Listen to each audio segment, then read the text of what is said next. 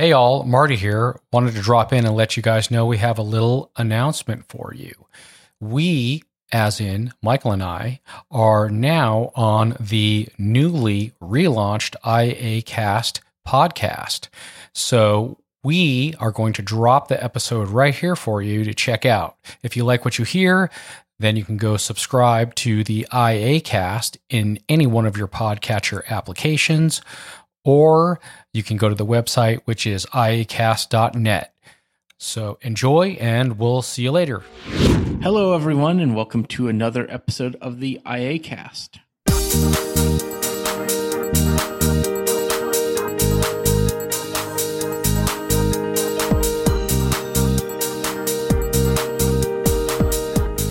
All right, with me today, we have a new group for a new year. This is our first episode of the year. It's really exciting to be back, and we have some exciting news to tell you about this episode. So with me, I have a few returning folks. We have Lauren Flinner. Hello, everyone. And Michael Babcock. Hello.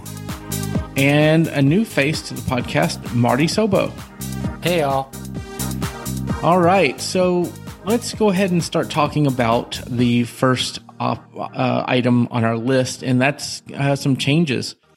We're bringing back the IAcast network in a big way by adding a new show, and hopefully some returning shows will be coming back. So we're adding the Unmute Presents podcast. Marty and Michael, would you guys like to talk about what you guys are doing with Unmute and what that looks like? Take it away, Marty. Sure. So the first thing is we actually do a live show in the ACB community every Tuesday, 1 p.m. Eastern, 10 a.m. Western. And what we do is people come and they ask us their tech questions, and we try our best to get their questions answered there in the live show. If not, then we'll do some research and either get back to them or connect with them over email. And then once that's done, we edit down the show, and then we post it in about an hour after the show goes off the air. And then we're also doing two other shows in the week. One is kind of a long form, say 20 to 40-ish minutes on random different topics where accessibility and technology cross, as well as a education short tip or quick fast and dirty type of thing on Sundays. So we have Tuesday, we have Thursday, and we have Sunday. So Michael, you want to say anything else there? Sure. So the only other thing I'll add is we do our quick demo casts on Sundays, demoing things, which I inadvertently apparently had stolen from Michael. So, forgive me for that. And then we have actually recently, as of today, about 30 minutes before the recording of this episode, published a hot off the press podcast that was about 7 minutes long with an announcement from Blind Shell. Excellent. And, it kind of works out because I believe that you guys are calling those demo casts, right? The short ones. Is that yep. Correct? So it kind of makes sense that we're all going to be on the same podcast network here at IAcast. So it's really exciting. The IAcast website is coming back in a big way. We have a lot of our content on there now. We even have a Mastodon way that you can subscribe, IAcast at iacast.net on Mastodon. It's pretty neat. We also have our iAccessibility.social server that you can sign up at and become a member. So that's pretty neat as well. In fact, I believe Unmute Presents is over there. I understand it, right? Yeah, it's there. We did create an account. That's about all we did so far. We need to sort of get it updated with all the information. We are there. We'll get our stuff updated. But yeah, we're there. Just give us a little to catch up to everyone else and get some current updated info on there. And do you guys have, for Unmute, do you guys have a Twitter account? We actually do not. We're needing to kind of do the next phase of what we're going to decide to do for all the social media and all of that stuff. Well, and it's very good that we have Lauren here because, Lauren's really good at all that kind of stuff. So definitely. Yep.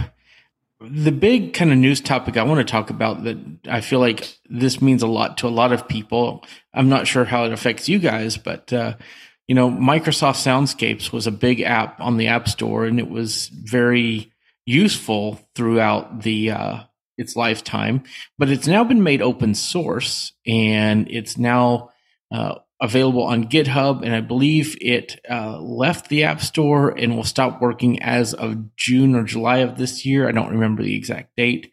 So what are y'all's thoughts of this? Does this bother you? Do you use the app, or is it going to be a big loss that it's gone?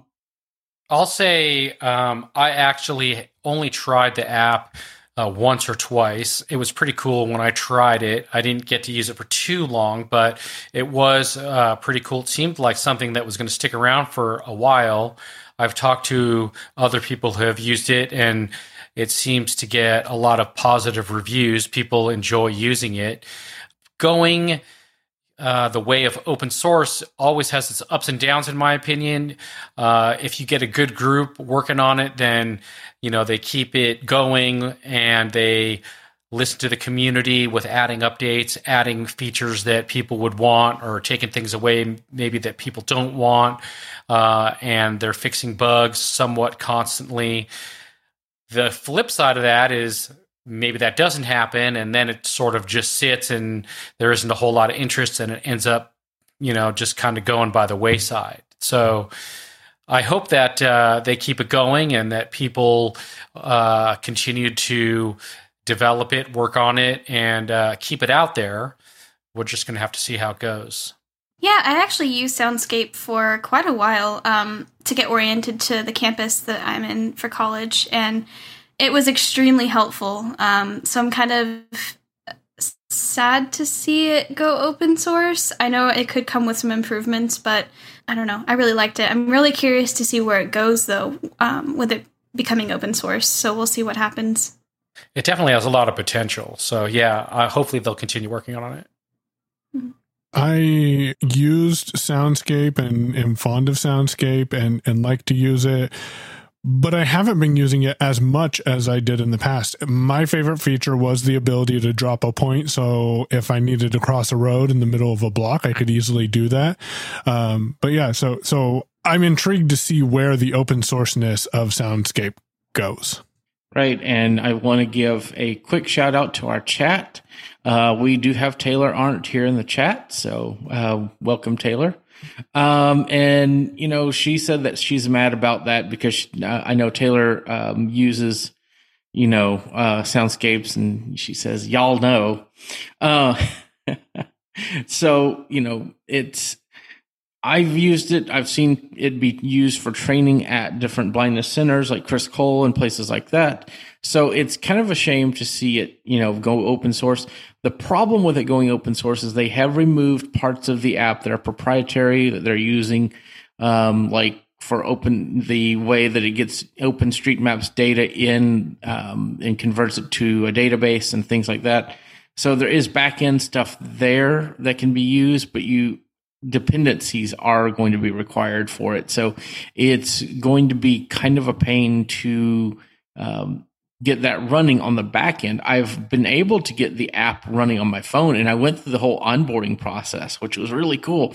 But as soon as you get done, it crashes. And I looked at the Xcode logs, and it says that it crashed because it did not find anything from the server. Now, what's interesting is I would have figured they'd have some kind of error handling in that, because if the app would have just crashed the way it did if it had no internet, in production in the App Store, and I would really love to test. Well, I don't know if I can test it now because I didn't download it. So I wonder if that's really that big of a bug that they just did not do error checking on if the URL was valid. That's very interesting.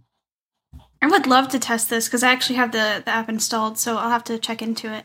Yeah, completely shut down the app, turn on airplane mode, and see if it crashes after a certain point. Or maybe they make it. Maybe it works once it syncs up for the first time. And I develop apps that do that as well. Once they sync for the first time, they can be used offline. But anytime before that, they have issues. So it's interesting stuff. So, I think, and, if you guys know folks that are in development that do this kind of navigation work, we would love to hear from you so we can see if somebody can help us build back Soundscapes. I don't mind supporting the back end servers and things like that if we can get help building it from the community. So that would be great. And, there are other apps out there. I just feel like Soundscapes had something unique that, other apps didn't have. So that's just, kind of my views on that. It's very, I would love to hear what everybody else is using, so people can chime in and let us know what they're using. It'd be interesting to see what other people are using. Maybe there's something we haven't heard of, or maybe someone's using something in a way that we don't know about. So yeah, that'd be cool to see what other people are doing. Exactly.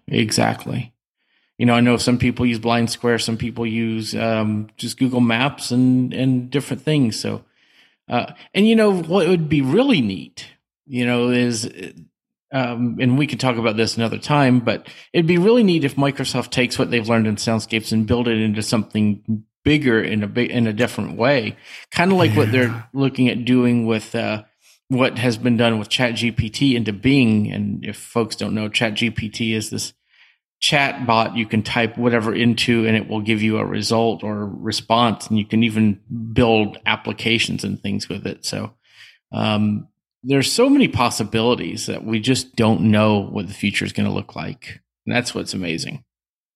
That's why we're all here on this show today to predict our future. But before that... Right, exactly. You could tell Michael's been in podcasting for a while. So we're going to take a quick break and talk about something that's, close to me as I work for them and, build their app and use it here at my home. And that's WayAround. WayAround is a great app, service, and product. So if you haven't heard of WayAround, WayAround is a app you could download on your phone. Just search for WayAround Tag and Scan, and you could use it to tag things and label items around your house or apartment or business or office, wherever you are.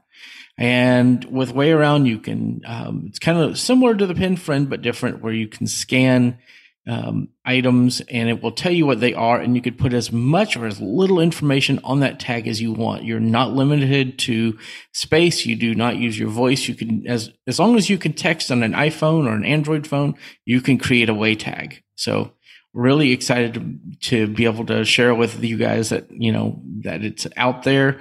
It's an amazing app. And I'm fortunate enough to get to work on it and use it. So, check out WayAround. Really great app and service. So I love all the different size tags that WayAround makes for all different kinds of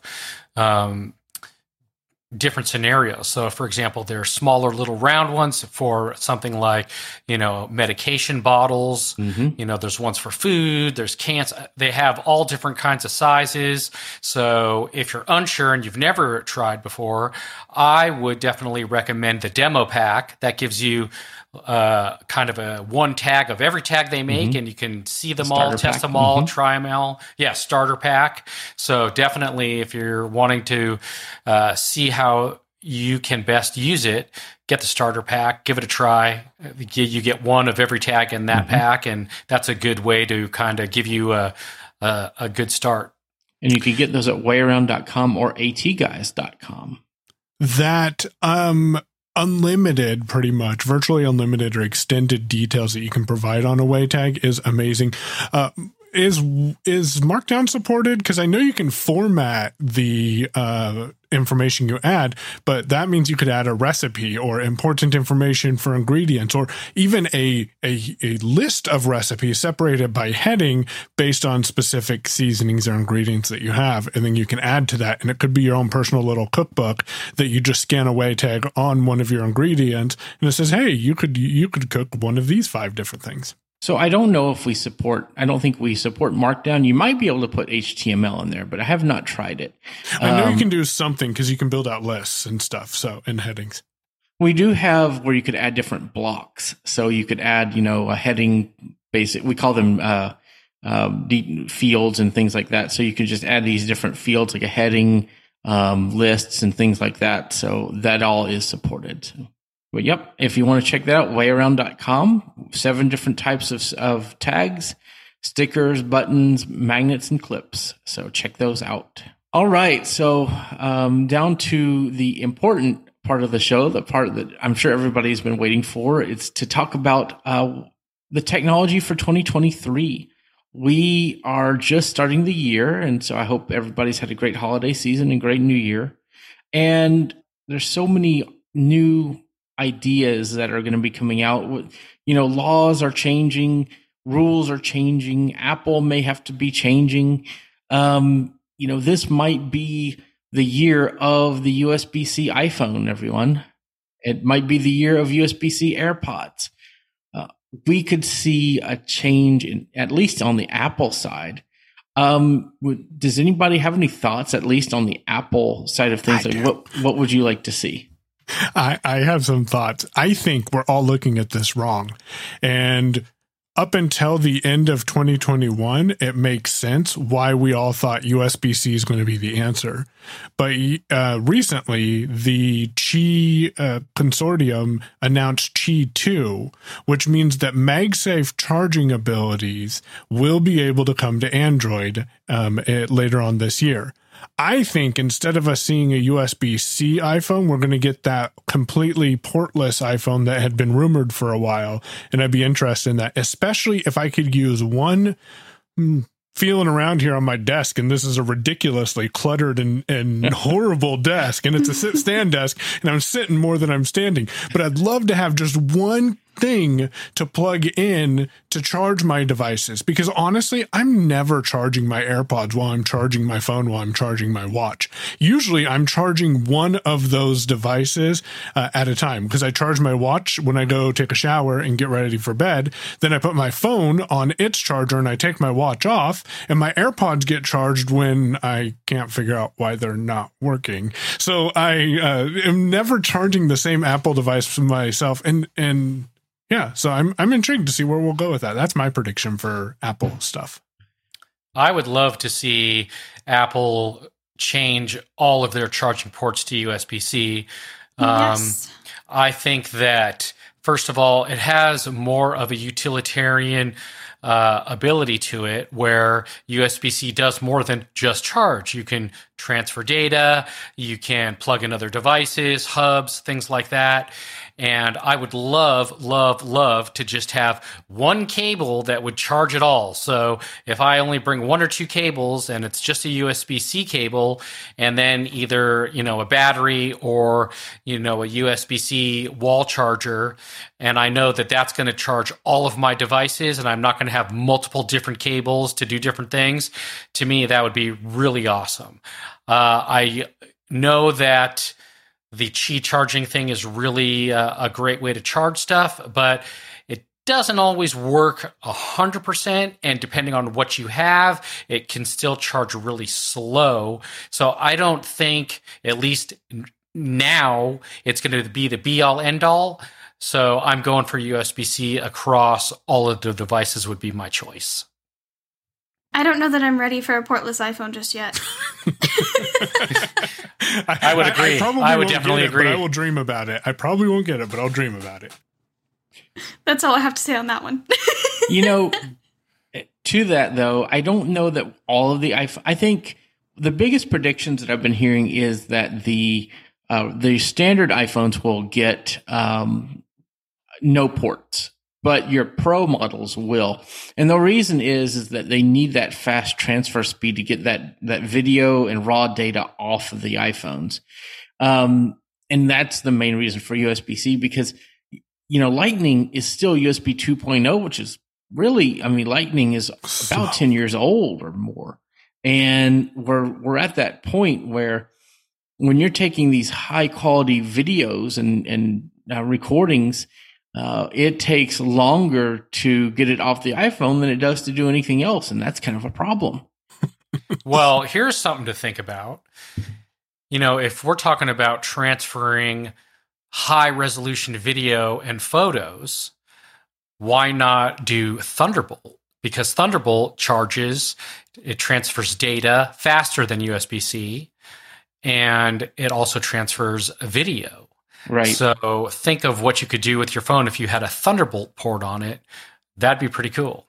Well, and Thunderbolt is actually the same port as a USB-C. So and that's kind of the problem with the USB-C standard. That's why a lot of people are, kind of negative about USB-C. Is a USB-C port can be USB-C, Thunderbolt 2, 3, or 4. It could be, hold this much wattage. It could do this or that, or be, so that's kind of the big confusion about USB-C in its own self, is what does that port actually do? And does the cable that you're using support everything that you want it to do?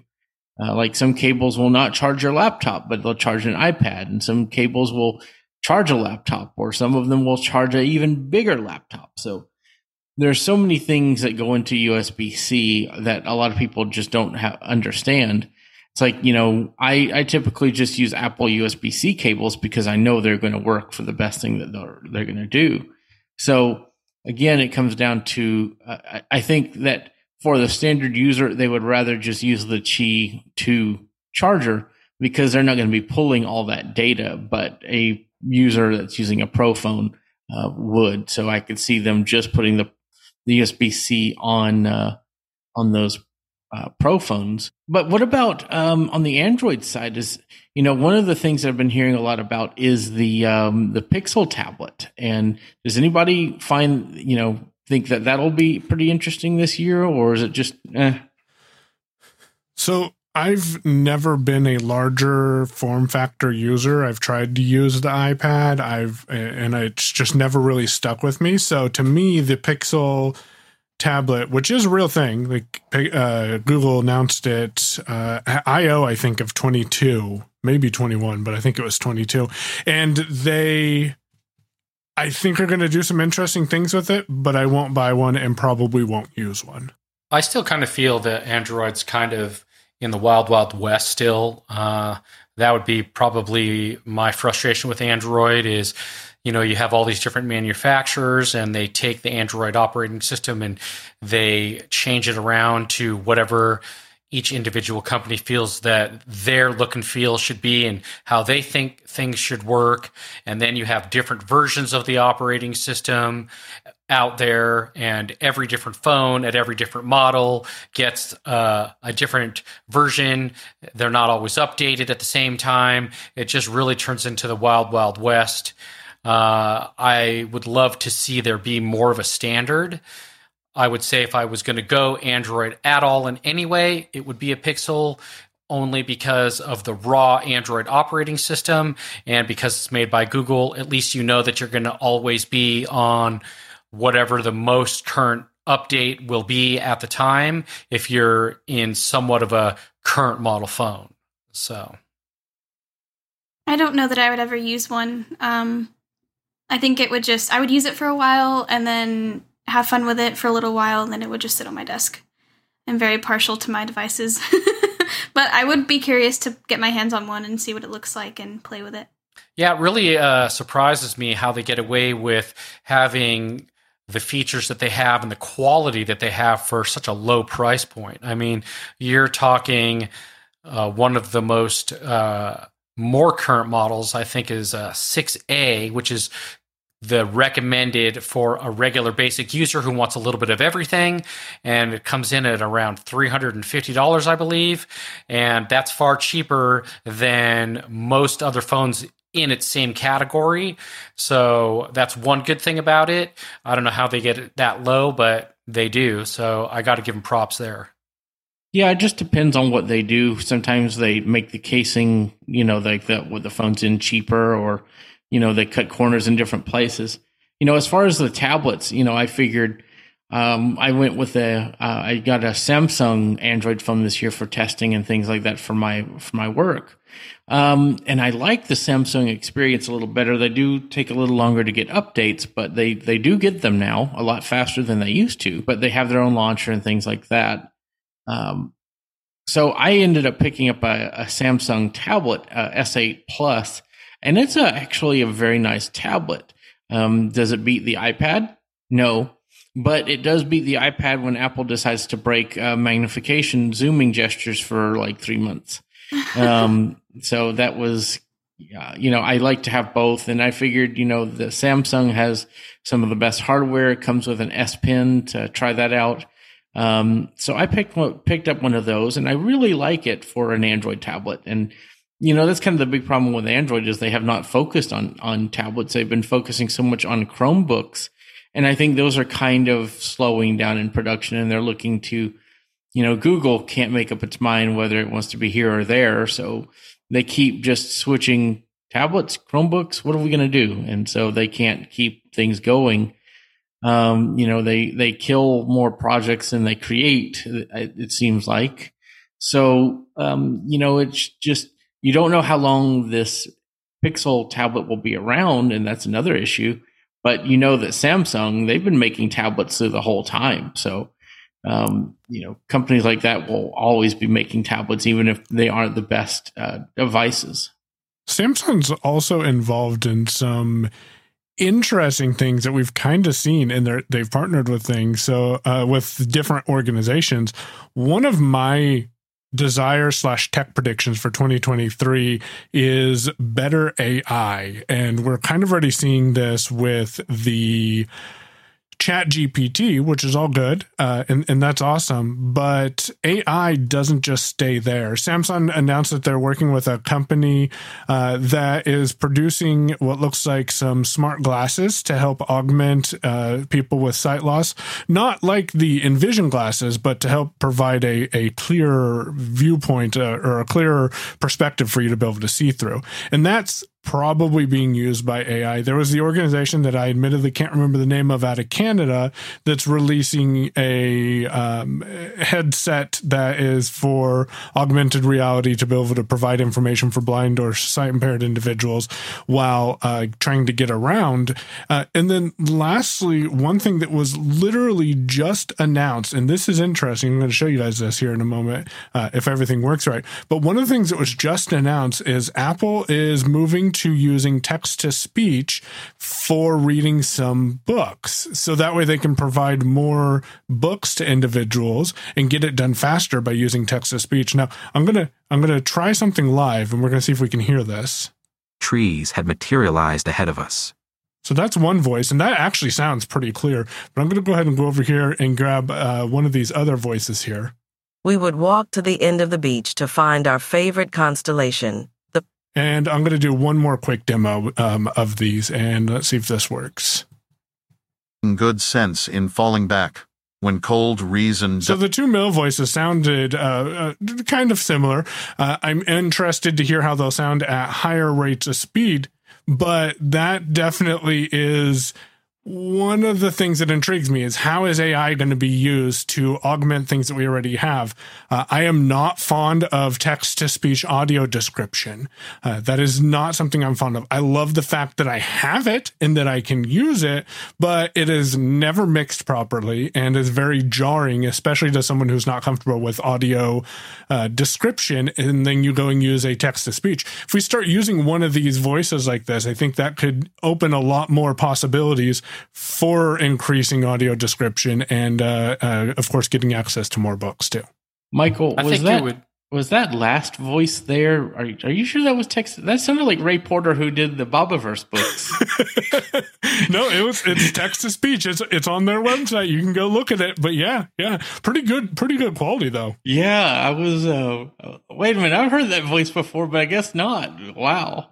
So go ahead. I think it would sound good for short form stuff. I don't know unless you found a really good voice or they improved just a little bit. I don't know if you could read a whole novel like that. They still sound a little robotic, but we'll have to see how it goes. And that's interesting you say that, Marty. And for listeners and viewers, I'm going to get a little personal here. Marty lost sight a lot later in life. I was born blind, so I grew up on the text-to-speech and reading myself books with eloquence and other voices. And to me, this is like, yeah, you can barely tell, but Man, this is a lot better than some other screen readers. So another thing that I think is interesting that is always in the news is the discussion of all of these processors, Intel, AMD, Apple, and how these things work. And the rumors is that there was going to be a M2 Pro, M2 Max, and M2 Extreme. And, all of the companies are out there trying to compete with Apple on these processors. Do you guys think that anybody is going to come close yet?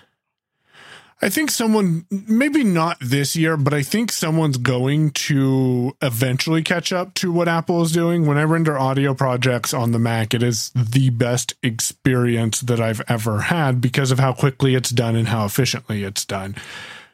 But going from the M1 to the M2, from what I have heard, has not been wasn't a huge jump, which is to be expected. They made the huge jump to the M processors.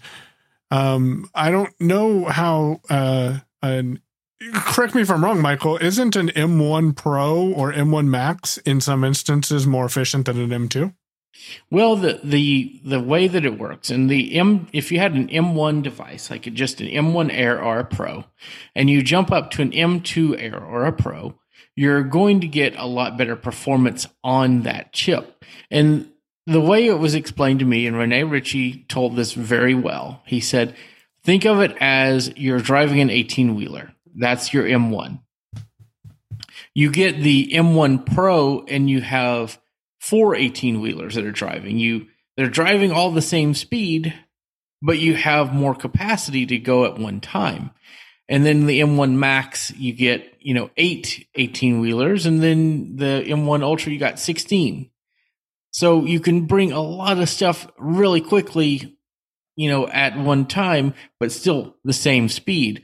Now with the M2, that one 18-wheeler is moving faster than the 18-wheelers on the M1, but you just have the less capacity that you could carry at one time.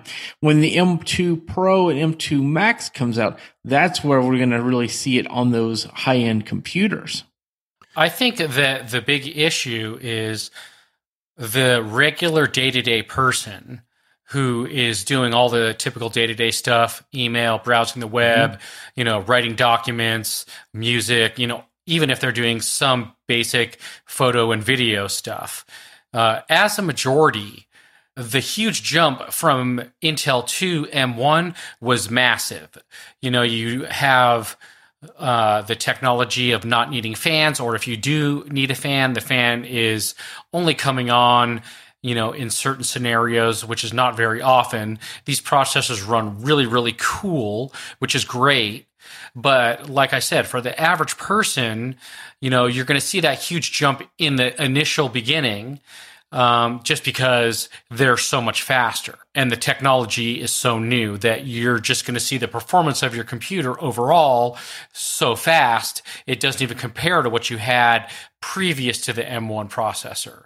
But now that you have that, going from the M1 to the M2 is not going to be that different because the normal day-to-day person isn't pushing the processors enough to really warrant that extra power. Even if you're using an M1 or, for example, like an M1 Pro, still the average person is not going to see how much faster it is doing the basic day-to-day stuff. So the only people who are going to see this huge difference in processor speed are people who are doing huge rendering tasks and things like that. Otherwise, the day-to-day person's not really going to notice that much difference. Or unless you're gaming. I actually did see on the M1 Air, I was playing Minecraft on the highest setting. The game actually made that machine crash, which I thought was interesting. But now keep in mind that was on the highest setting. Now on the M2 Air, it runs like a dream. So it's very interesting, back when that was the case, it did not have a native port of Minecraft, and now it does. So that could also be a difference too. But it's just very interesting just to see where things are just a year or two later whenever they come out with the new machines. And I think we're going to keep seeing that. Like some things are just going to work better, some things, more efficiently. But I do think that Apple's 2-year transition has taken them a little longer than 2 years, which is really interesting because we still don't have the modular Mac Pro yet.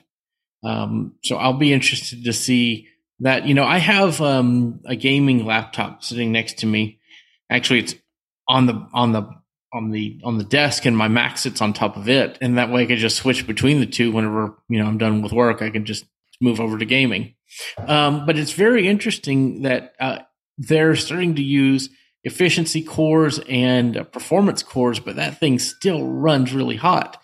Do you guys think we'll see the performance we get on the x86 Intel main boards, or do you think that's gonna come with on the ARM side like Apple has? I think it'll be on the ARM side. I think that the other companies, Intel, AMD, will get there. But by the time they get there, Apple's going to be so far ahead of the game at that point that it's going to be interesting to see what the differences are going to be. I personally believe that AMD probably will get there first before Intel does, and probably a little bit better. AMD with their Ryzen processors were killing it. They were blowing AMD out of the water already for a few years before even the M1 came out. And so I think that AMD is prepared already to sort of take that second place position. I think that when AMD really broke ground with their Ryzen processors, they were so far ahead of Intel. I think that Intel kind of got caught, in a precarious position because, they've been struggling to try and keep up with AMD once they release those Ryzen processors, and the Ryzens, they just keep coming out with a better, faster processor that's just outdoing Intel pretty much in every scenario. And then you've got Apple that came out with these M1s a couple of years ago. And I think that Intel's really struggling to try and pivot and figure out what exactly they're going to do and how they're going to get there. So we're going to really have to pay attention and see what happens. But AMD has just announced actually some new processors that have come out that are supposed to be super fast, super powerful, run really cool, and be that competitor to the M1. And so we'll see how this all plays out. Mm-hmm. So do you guys think we'll see any, right now I'm using the AirPods Max. Do you guys think we'll see any of the of those or some new audio equipment this year from Apple or others? Oh, I'd love to see that. That would be amazing. What would you like to see in the new Macs if they were to come out? I think that'd be the next ones to come out. What would you like to see in it? I would like to see some better. Them upgrade the noise cancellation to the AirPods Pro 2 and just improve on the transparency. Kind of do what they did with the AirPods Pro 2 with that as well, and then maybe some more battery power. I always for that. And then I would love to have if the device is dead, that you could plug in a cable and it would work while it was not powered. I don't think that's going to happen, but that's a dream. So those were my 4 things, my top 4. So you hit it right out of the park. I'll add USB-C for charging instead of Lightning. Yes. Oh yeah, that too. So I think that it would be great to see new Macs, see what they come out with, and see what kind of updates they give it.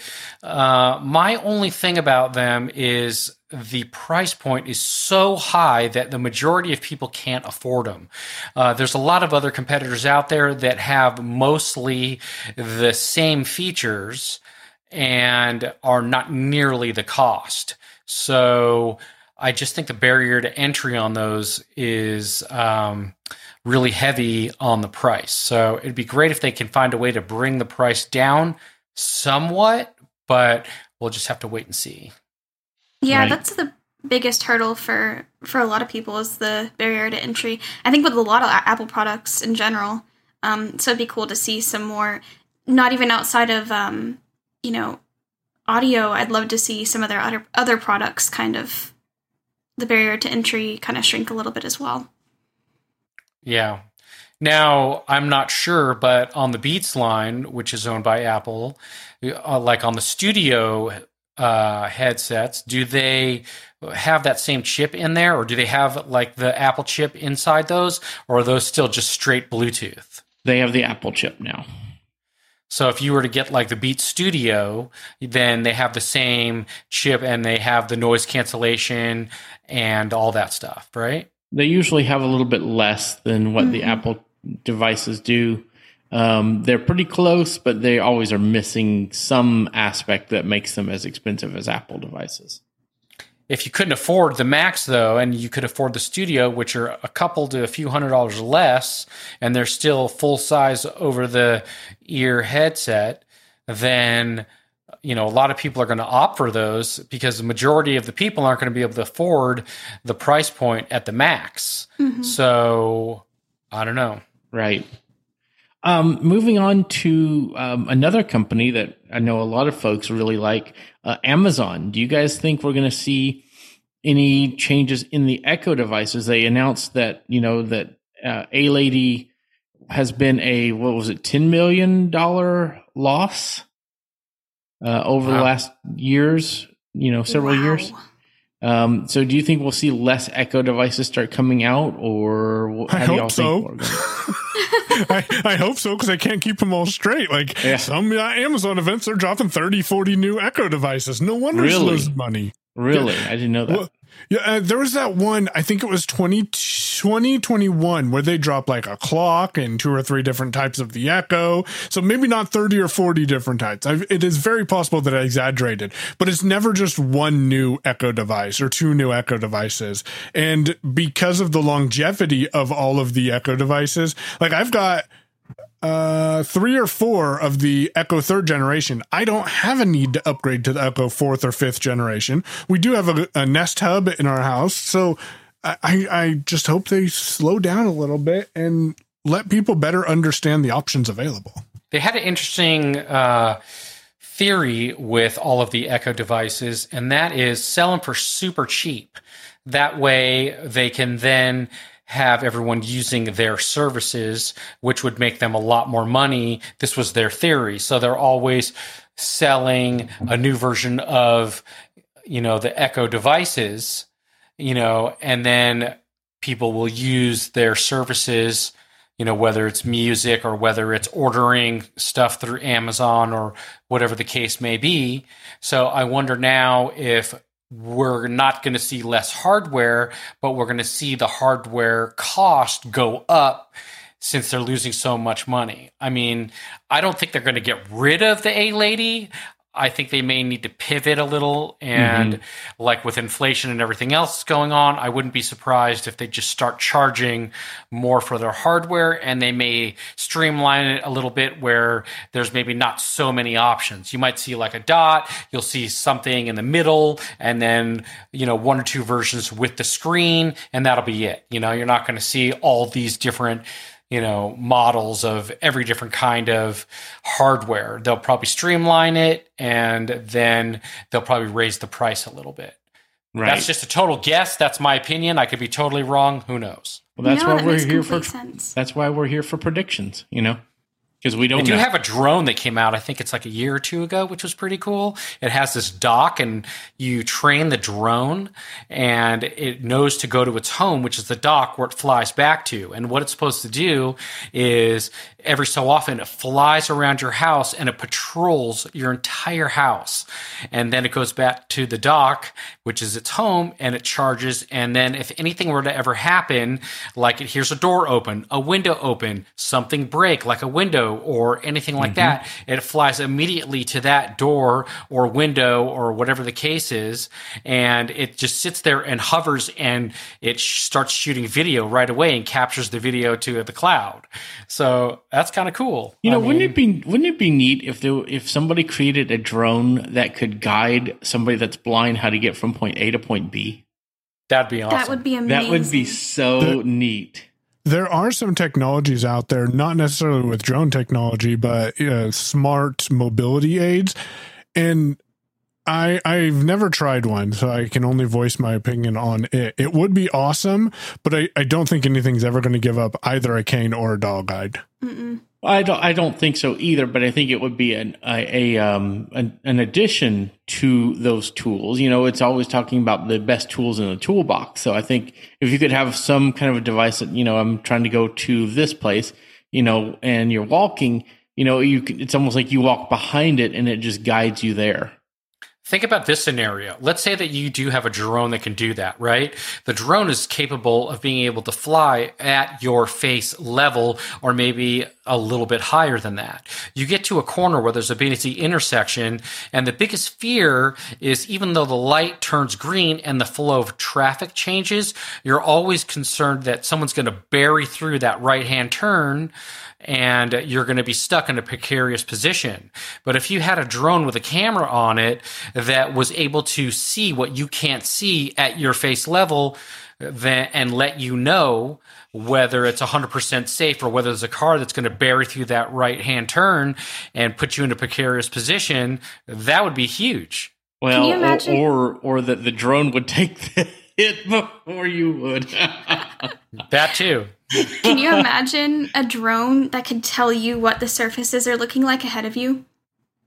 That'd be cool too. To where it will tell you, you know, oh, mostly flat, or be careful of construction, or I don't know. There's just so many opportunities for that. I think it would be really, really cool. I agree. You know, and I want to see, we're going to have to wrap this up before too long, I think. But, you know, Apple has always been talking about their AR, VR headset. And I think there's so much room for that, for helping people that are blind, because they've done so much with accessibility, with the voiceover, the magnifier app, and all these things that we didn't think that they would be, you know, going into. So it's possible if they actually are building a headset, that would be where we would, you know, go with accessibility, and maybe we can scale out from there. So do you guys think there will be an Apple headset this year? I would hope so. That'd be amazing. I would hope so. I don't know. It's one of these things where it could go either way, honestly. All right. So I think that's going to, I think we've kind of talked about the amount, the topics today. And if folks are listening, you know, we would always love your feedback. We are, you know, we're working on changing our social media. So we'll be back with you guys more with, you know, how to get in contact with us again. We're going to have to rebrand a lot of this stuff, but I'm sure if you find us here on YouTube, you can do that. iAccessibility on YouTube. iacast.net will have a contact form up there by the time that you hear this podcast, so you can send us feedback there. And we're probably going to have a feedback at iacast.net that can go to several of us as well. So I would like to thank everybody for listening. But as we always do on these podcasts, it's time for our picks of the week and contact information.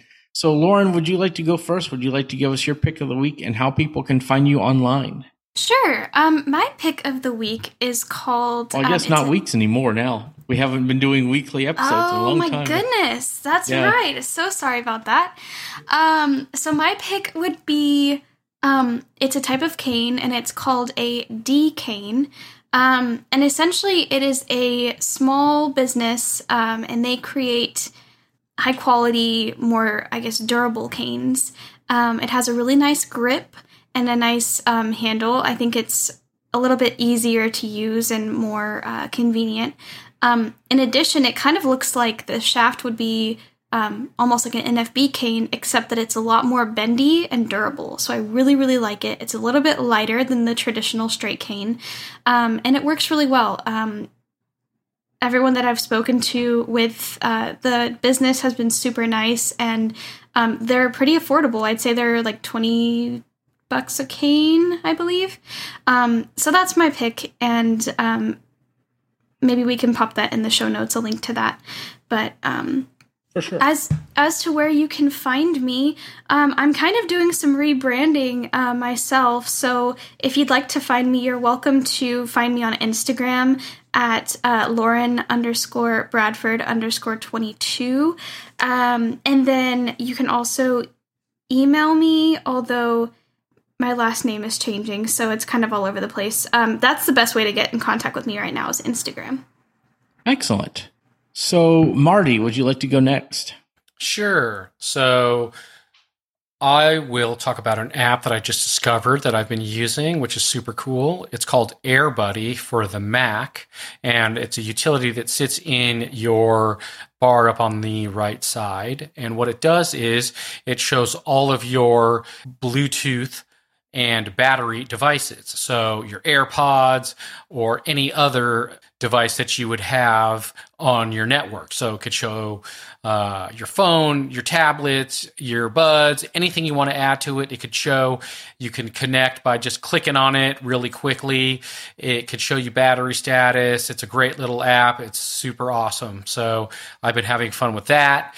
It has some great features. It does work with VoiceOver, so that's really awesome. Check it out, AirBuddy. It is a cool little app.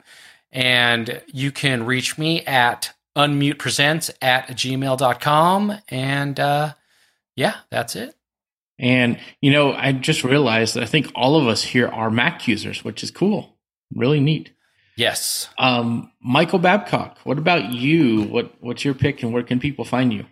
So I had a totally different pick until this morning when it was announced, and so I'm changing it up on everyone. I'm not choosing Keyboard Maestro. See what I did there? I got both of them in there. Anyways, I am picking Blind Shell, and more specifically, the Bard application on Blind Shell. This has been the #1 requested app for the Blind Shell Classic 2. Everyone has wanted it. Of course, as I told people on the Unmute episode that we dropped, I'm going to tell people on Double Tap and every other place that there are some improvements that could be made. But for a first iteration of the software, I'm super excited that it's available. It's easy to interface with. You can go download your books to either your internal memory or what they call external, which is the micro SD card. And it's available in the app catalog now. And if you don't see it right now, give it a couple of hours as it slowly rolls out. So again, my pick is Bard on the Blind Shell Classic 2. You can reach me at Payown, P-A-Y-O-W-N, at iaccessibility.social on Discord. Wait, no, that's not on Discord. That is on Mastodon. I'm at Payown on Discord, but I don't remember the numbers, and Twitter and everywhere else. And probably producing content for iAccessibility. All right. And everybody should know what my pick will be because, I'm just obvious like this. My pick this time is going to be ChatGPT. Are you surprised? Are you really surprised? Shocker. Yeah. Yeah, not at all. Not even a little surprised.